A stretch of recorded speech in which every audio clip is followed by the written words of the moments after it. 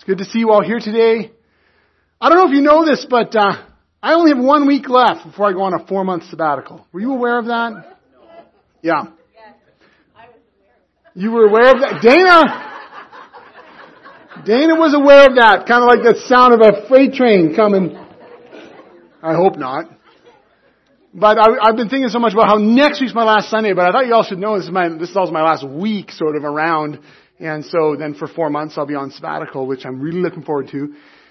And I'm just thankful for all of you being willing to let me do that. Of course, some of you are thinking, I didn't know that. I didn't allow that at all.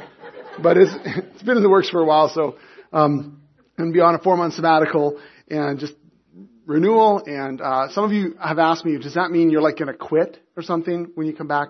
No. I'm doing it so I don't have to quit. Think of it that way. So I'm really excited about that sabbatical coming up. And anyway, I'll leave it there. So we're going through this series on Joseph. Joseph, this young Hebrew boy sold into slavery by his brothers. Yeehaw, family conflict. And now, just as a bit of a recap, after 22 years in Egypt, he met his brothers again. Joseph met his brothers again, but they didn't recognize him. And I think it was because the haircut and the eye makeup. A little hard to see him on there, but maybe it'd be hard to recognize, but maybe after 22 years there really had been a lot of change. Because of a widespread famine that was going on, people are coming in from all over the surrounding regions to buy grain from Egypt. And it turns out to buy grain from Joseph himself. God had warned the king of Egypt through a series of dreams that a great famine was coming, and Joseph was the only one who was able to interpret those dreams so that they could then prepare for what was coming. And the result was Joseph was raised to this incredibly powerful position, second in command over all of Egypt and in charge of all the grain. Collecting it and then, once the famine hit, giving it out. Well, we saw last week how Joseph's brothers arrive in Egypt to buy grain, and Joseph kind of plays with them a little bit. Then locks one of the brothers up in prison and sends the rest home, commanding them to return with their youngest brother Benjamin in tow or not return at all.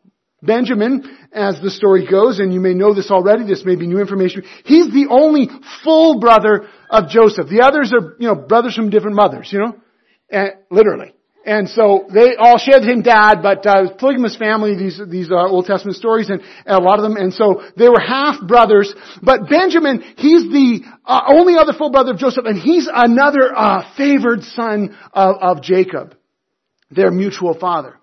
But when Jacob hears about it, his name's also Israel, they go back and forth on this.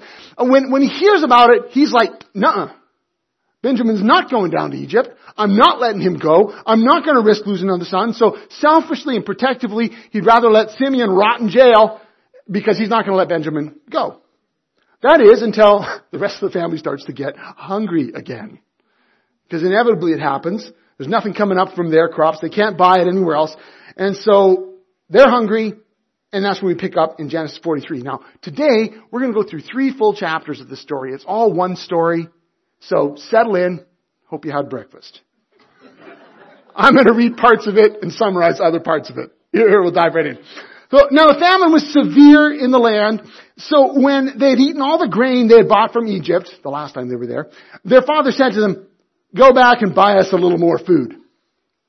But Judah, one of his sons, said to him, the man warned us, Solomon. Who's the man? Joseph, yeah. The man warned us solemnly, you will not see my face again until your brother is with you. If you will send our brother along with us, we will go down and buy food for you. But if you will not send him, we will not go down, because the man said to us, you will not see my face again until your brother is with you.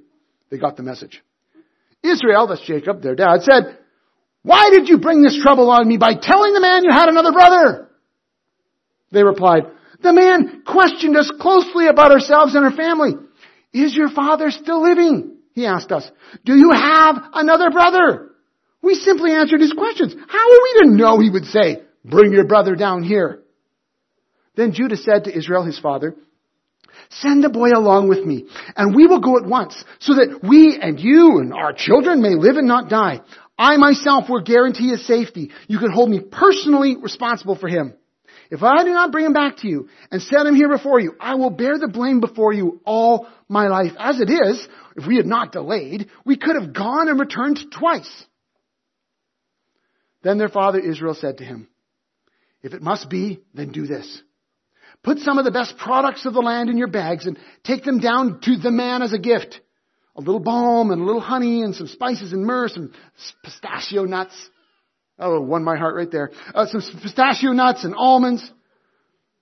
Take double the amount of silver with you, for you must return the silver that was put back into the mouths of your sacks. Remember that part? They came home with the grain and realized all their money had been refunded to them at the top of their sacks. They didn't like that. They were very scared about that. But so Jacob says, take back double the silver to pay for what you're going to buy, but also for what you had refunded. Perhaps it was a mistake, he said. Take your brother also and go back to the man at once, and may God Almighty grant you mercy before the man, so that he will let your other brother, didn't even get a name, other brother and Benjamin come back with you. As for me, if I'm bereaved, I am bereaved. And so they go back with Benjamin, and immediately upon their return, they're whisked away to Joseph's house, and they are freaked out. They do not know what's going on.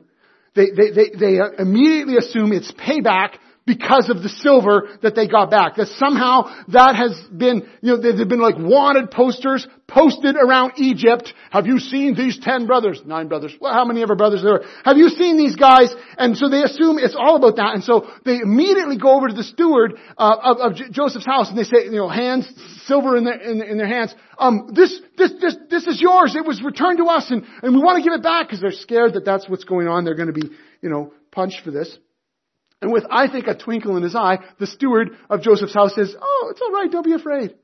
Your God, the God of your father, has given you treasure in your sacks. I received your silver. Which, of course, is a flat-out lie, but that's the fun of this story. Okay, so Simeon's let out of jail. They're confused even more. I wonder how long he's been there, because it says they could have gone to Egypt and back a couple of times. So he's been rotting for a while. I think had got to the point where he thought his brothers really had abandoned him, which is, a legitimate thought for him to consider. But no, he's released, and before anything else can be done, Joseph comes in, and the biggest shock of all, he then wines and dines them as though he's this host of good friends. Just imagine how disorienting this must have been for these brothers.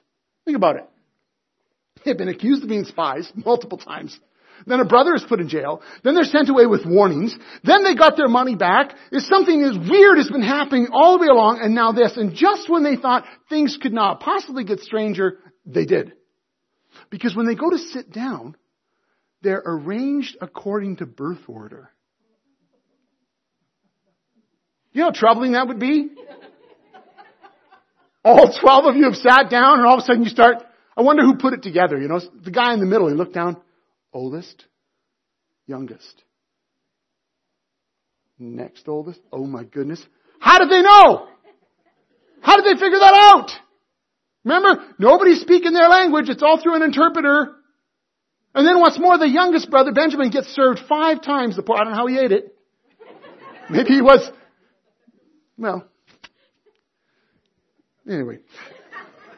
5 times the amount of the other brothers he was served. I'm not sure how they got through this meal. Would you have been choking in the food? Sniffing the drink? Wondering when the hammer is going to fall? But then they make it through. The meal's over. They're alive. They're well. They're not poisoned. They're more confused than ever.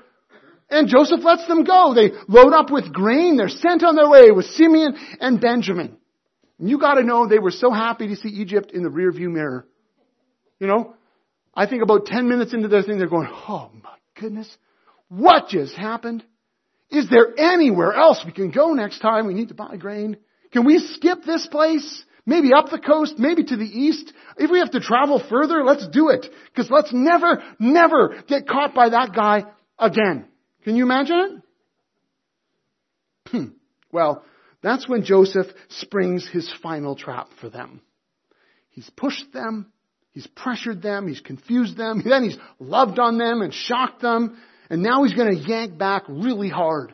Because unbeknownst to them, Joseph, while their grain is being loaded, he has the silver that they paid returned once again to their sacks. That's freaky enough. But then, in the sneakiest all moves, the kind of move that only a little brother could pull, he takes his own special mug, silver cup, and has it placed in Benjamin's grain sack. Lovely. Joseph lets them get about 30 minutes out of town. And then he says to his steward, "Go after those men at once. And when you catch them, say to them, 'Why have you repaid good with evil? Isn't this the cup my master drinks from and also uses for divination? This is a wicked thing you have done.'" I'll keep reading from Genesis 44. When the steward had caught up with them, he repeated these words to them. But they said, "Why does my Lord say such things? Far be it from your servants to do anything like that. We even brought back to you from the land of Canaan the silver we found inside the mouths of our sacks the first time. Why would we steal silver or gold from your master?" Good question, like, how dumb could you possibly be, right? Why would we steal? If any of your servants is found to have it, he will die. And the rest of us will become my Lord's slaves. "Very well then," he said. "Let it be as you say. Whoever is found to have it will become my slave. The rest of you will be free from blame." Each of them quickly lowered his sack to the ground and opened it. Then the steward proceeded to search, I love this, beginning with the oldest and ending with the youngest. And the cup was found, of course, in Benjamin's sack. At this, they tore their clothes. They all loaded their donkeys and returned to the city. Joseph was still in the house when Judah and his brothers came in, and they threw themselves on the ground before him. Joseph said to them, "What is this you have done? Don't you know that a man like me can find out things by divination?" "What can we say to my lord?" Judah replied. "What can we say? How can we prove our innocence? God has uncovered your servant's guilt. We are now my lord's slaves, we ourselves, and the one who was found to have the cup." But Joseph said, "Far be it from me to do such a thing. Only the man who is found to have the cup will be my slave. The rest of you, go back to your father in peace." Then Judah went up to him and said, "Pardon my servant, my lord. Let me speak a word to my lord.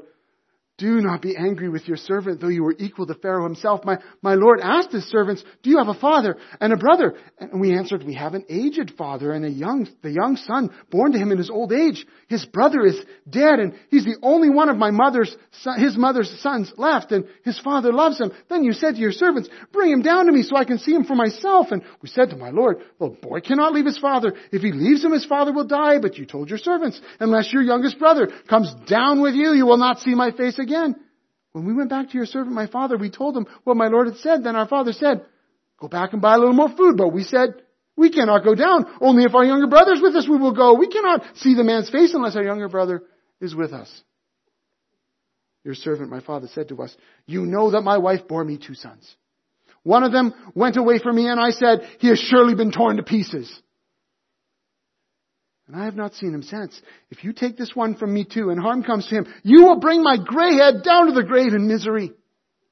So now, if the boy is not with us,'" this is Judah speaking now to Joseph, "if the boy is not with us, when I go back to my father, to your servant, my father, and if my father, whose life is closely bound up with the boy's life, sees that the boy isn't there, he will die.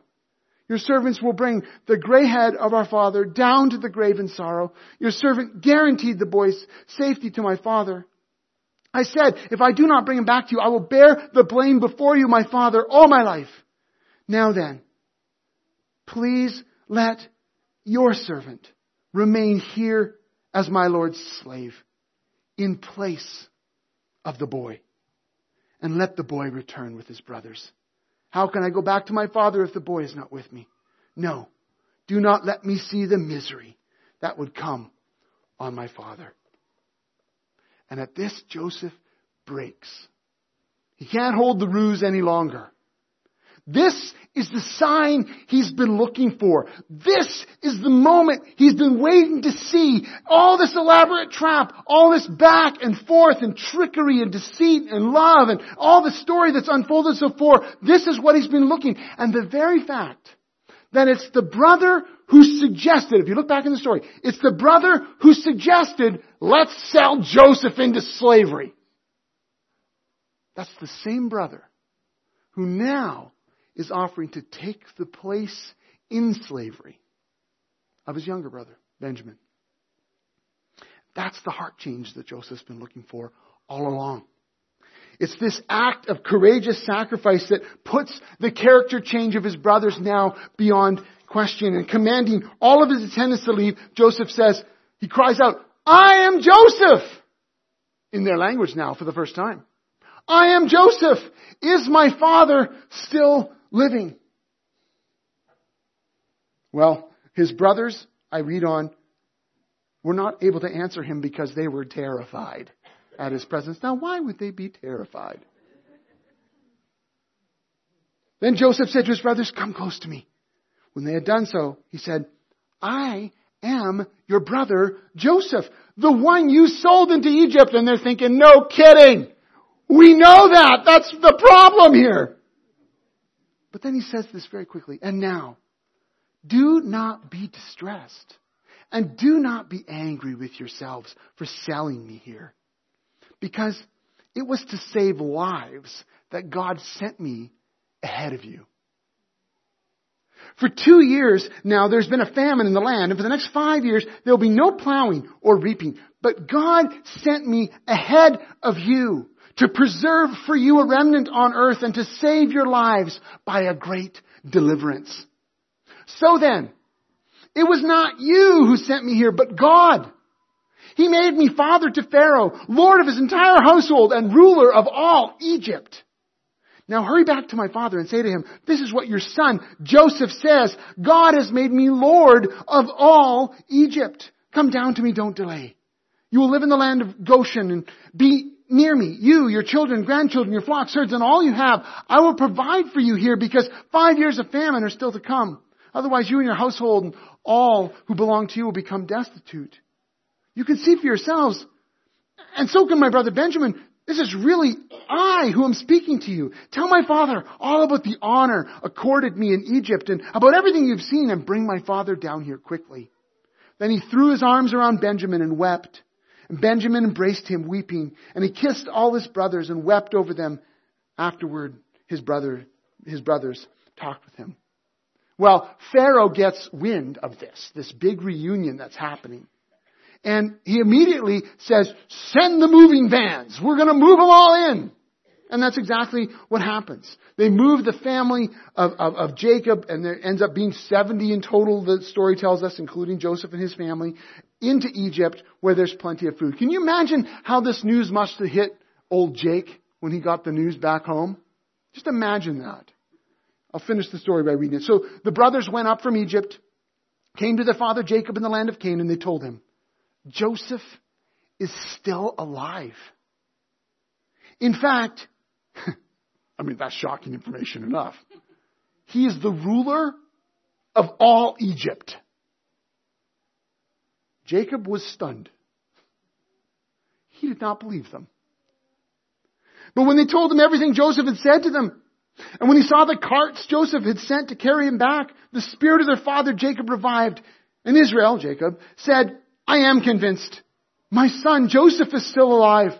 I will go and see him before I die." What an amazing story of a family reunion, hey? Every time I read that story, I feel the choke of emotion. All those years, all that betrayal, all the hurt. What it must have been like for Joseph to be reunited with his brothers, to see their sorrow and hear of their guilt and see their fear, as well as witnessing their heart change and the care that they demonstrate for their father and even their youngest brother. It's so real. Such a great story. But really, one of the most amazing reveals in the whole story isn't Joseph's revelation to his brothers. It's actually Joseph's revelation about his God. Joseph, unbelievably, sets the long years of difficulty, all the betrayal, the loneliness, the heartache, all the times when he was at the very bottom, all the years he struggled as well as served, he set them all within the context of God's overarching promise. And it's quite a moment in the story. We actually move over it really quickly, but when Joseph makes his reveal, he moves so quick to reassure his fearful brothers. For him to so immediately forgive them and even invite them to forget what you did to me. For him to point out that even though they clearly had intended him harm, that God had somehow worked it all out for good. That it was God who had in fact sent him ahead of them into Egypt. That's the big reveal here. That's, I think, the greatest moment of shock in this story. God would do that? God would orchestrate that? God would see that far into the future and actually work things out that way? What kind of God is that? A God who is always working for our good. Paul expressed this fantastic promise in Romans 8:28, a promise that kind of honestly can sit like a New Testament headline over top of this Old Covenant story. Paul said, "And we know that in all things, God works for the good of those who love Him, who have been called according to His purpose." And this is just true. That's what God does. It's amazing. We don't always see how. And when we're in the middle of things, sometimes it's tough to believe. But in all things, God is actually working for our good. But how did Joseph know that? How did he get that insight? How did he become convinced that all these things that had happened to him, all the heartache and all the fear and exploitation and betrayal, all the years he had served in obscurity, as well as in leadership but estranged from his family, all the years he'd been forgotten in jail, all the years where he'd wondered where his family was, and if his father was still well, and how his youngest brother, and if his big brothers were still jerks, all those years. How did he come to this understanding? Somewhere along the way. Maybe it was as his brothers were heading back the first time. Simeon's down in jail. Maybe it was then that Joseph began to pull the threads together of his life. Was it in the middle of the night as he woke wondering if his brothers would even come back? When he thought about how old they looked. When he wondered about their guilt that had so quickly surfaced. What did that mean for them? And he wondered how the rest of the family was doing. Maybe he woke with a start when it struck him that the only reason his brothers had even arrived in Egypt in the first place was because Egypt had food. The only reason Egypt had food was because God had given him the ability to interpret Pharaoh's 2 dreams, where God had warned Pharaoh, but didn't give him the meaning of it, that there would be a famine coming. And so as a result, they could prepare for it. But the only reason he was able to interpret Pharaoh's 2 dreams was because he'd been able to interpret the 2 dreams from the cupbearer and the chief baker. Remember that story?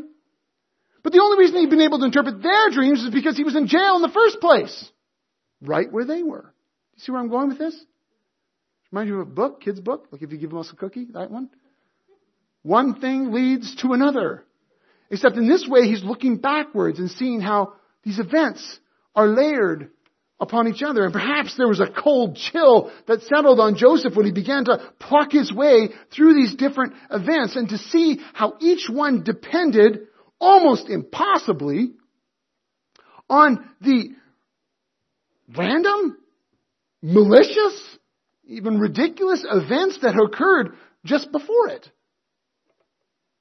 And maybe that is when, as he was considering those things, it was kind of like, schnick, everything fell into place. And he realized, wait a minute. God's hand was in this the whole time. God was there working these things out for good. For his good, for the good of his family. Even for the good of the nation of Egypt. Joseph somehow, in the midst of this time, was able to discern God's hand, the pattern of his hand, the protection that God had given him through the years, the promise that God had given his great granddad, and how that was all being now worked out, which resulted in him, a foreign slave, rising to incredible power. And all of that, Joseph could see, pointed to a surprising revelation. The way he put it is, God sent me ahead of you. Which is quite a way to interpret, I was sold into slavery by jealous brothers. God sent me ahead of you.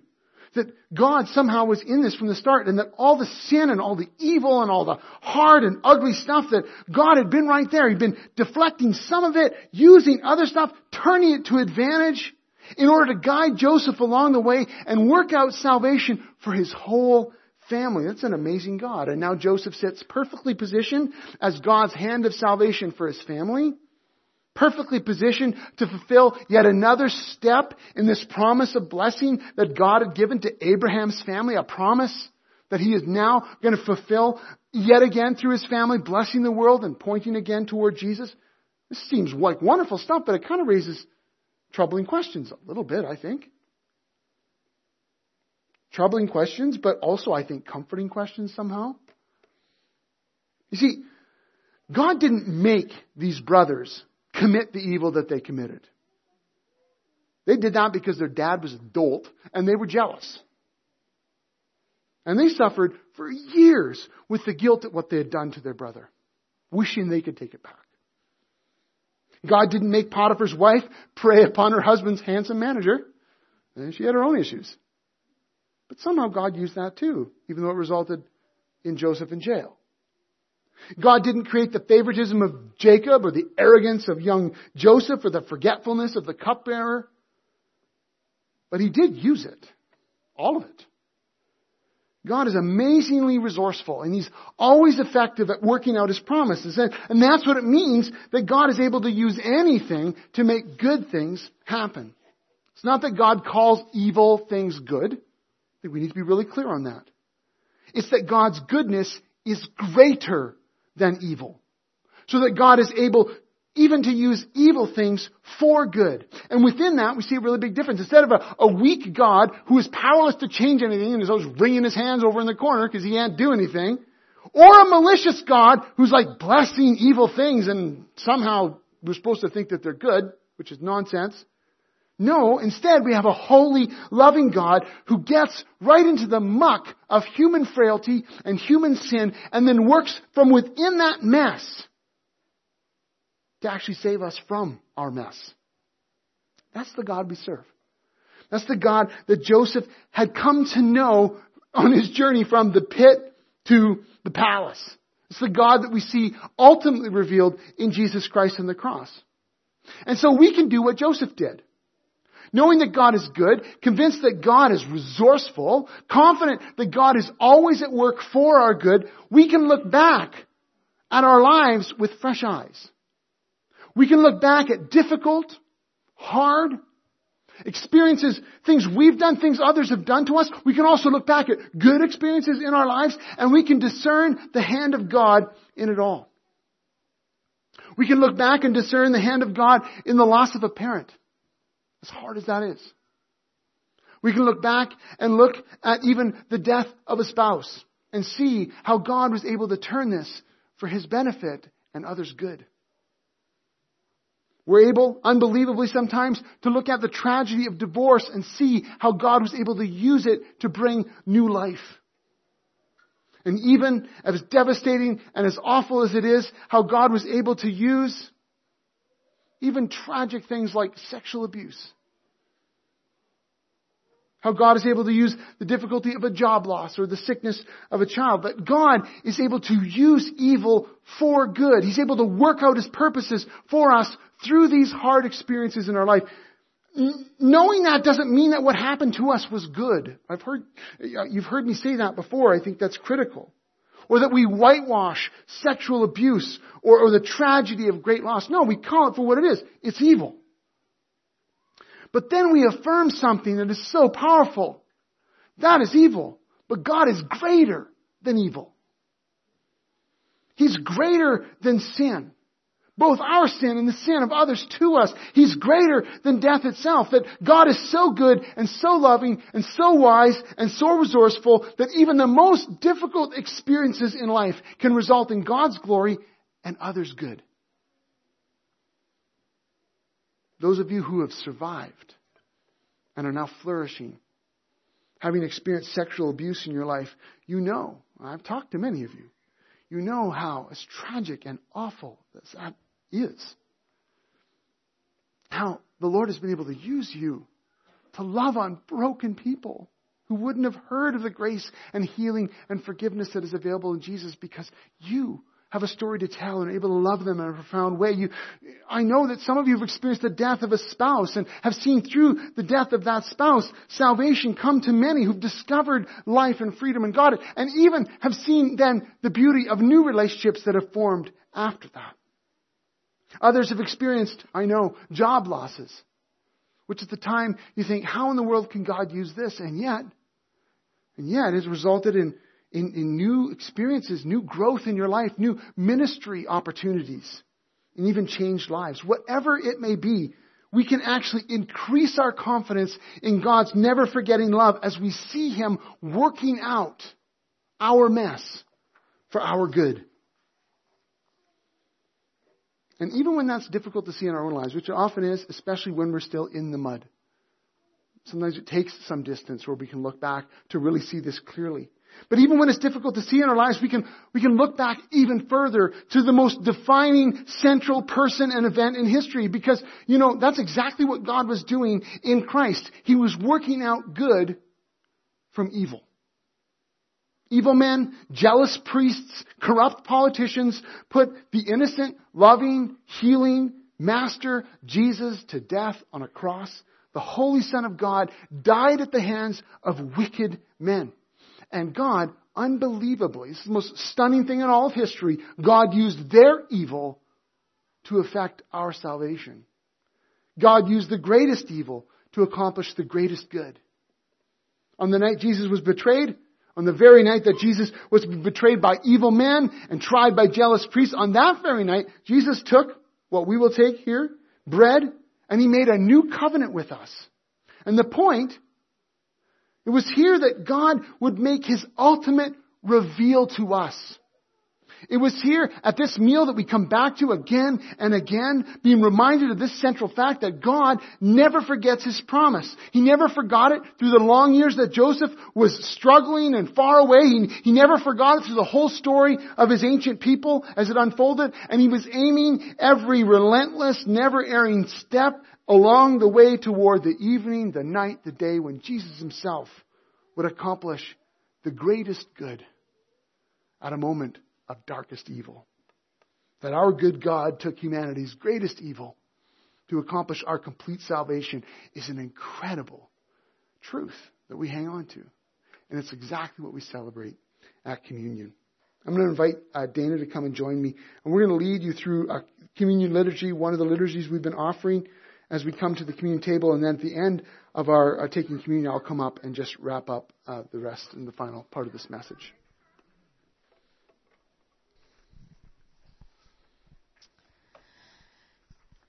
Today, receive this call to communion in the words of Jesus, who said, "Come to me, all you that are weary and are carrying heavy burdens, and I will give you rest.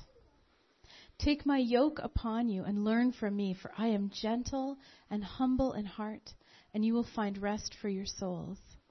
I am the bread of life. Whoever comes to me will never be hungry, and whoever believes in me will never be thirsty. Blessed are those who hunger and thirst for righteousness, for they will be filled." At the invitation of Jesus, we come confessing our sin together. Would you stand with us as we say this confession? Forgive us, most gracious God, for what we have done to bring pain to your beautiful world. Our hard and unkind words, our careless and thoughtless deeds, our lack of compassion and reluctance to render aid when it was in our power to help. Amen. And now, upon your confession, receive these words of assurance. Through the cross of Christ, God has had mercy on you, pardons you, and sets you free. Know that you are forgiven, and be at peace. God strengthen you in all goodness and keep you in eternal life. Amen. In the early centuries of the church, faithful Christians bore witness to the truth of God's revelation in Christ by the Holy Spirit. And they did so often in opposition to those false and harmful ideas about Jesus. From those years, we received the gift of various creeds, expressing the heart of the Christian faith and confessed down through the ages by the communion of saints. Now let us join our voices with these faithful witnesses and confess our faith in the words of one of these gifts, the Nicene Creed. On the screen. We believe in one God, the Father Almighty, maker of heaven and earth, of all that is seen and unseen. We believe in one Lord, Jesus Christ, the only Son of God, eternally begotten of the Father, God from God, light from light, true God from true God, begotten, not made, of one being with the Father. Through him all things were made.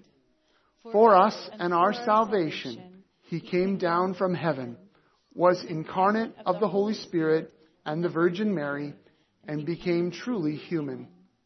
For our sake he was crucified under Pontius Pilate. He suffered death and was buried. On the third day he rose again in accordance with the Scriptures. He ascended into heaven and is seated at the right hand of the Father. He will come again in glory to judge the living and the dead, and his kingdom will have no end. We believe in the Holy Spirit, the Lord, the giver of life, who proceeds from the Father and the Son, who with the Father and the Son is worshipped and glorified, who was spoken through the prophets. We believe in the one holy, Catholic, and Apostolic Church. We acknowledge one baptism for the forgiveness of sins. We look for the resurrection of the dead and the life of the world to come. Amen. Hear the words of our Lord Jesus Christ as they are delivered by the Apostle Paul. For I pass on to you what I received from the Lord himself. On the night when he was betrayed, the Lord Jesus took some bread and gave thanks to God for it. Then he broke it in pieces and said, "This is my body which is given for you. Do this in remembrance of me." In the same way he took the cup of wine after supper, saying, "This cup is the new covenant between God and his people, an agreement confirmed with my blood. Do this in remembrance of me as often as you drink it, for every time you eat this bread and drink this cup, you are announcing the Lord's death until he comes." Let's pray together. Father, we thank you for your work from the beginning of time through to the end of time, the way that you have always been one who is greater than evil, who takes things that we don't understand, that we don't like, that we don't agree with, takes things that are evil and turns them to good. Even this thing, we thank you that through your wisdom, your foresight, your goodness, the death of your Son brought about our salvation. Amen. I'm so grateful that God is as resourceful as he is. And you should be too.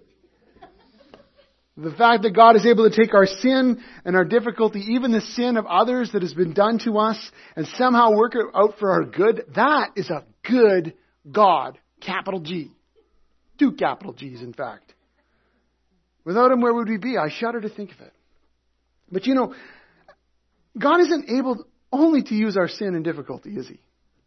It struck me this week as I was working on this message that he's able to use our good too. In fact, if God can use our sin and the evil around us to work out his good purposes, just imagine for a moment what he can do with our loving obedience.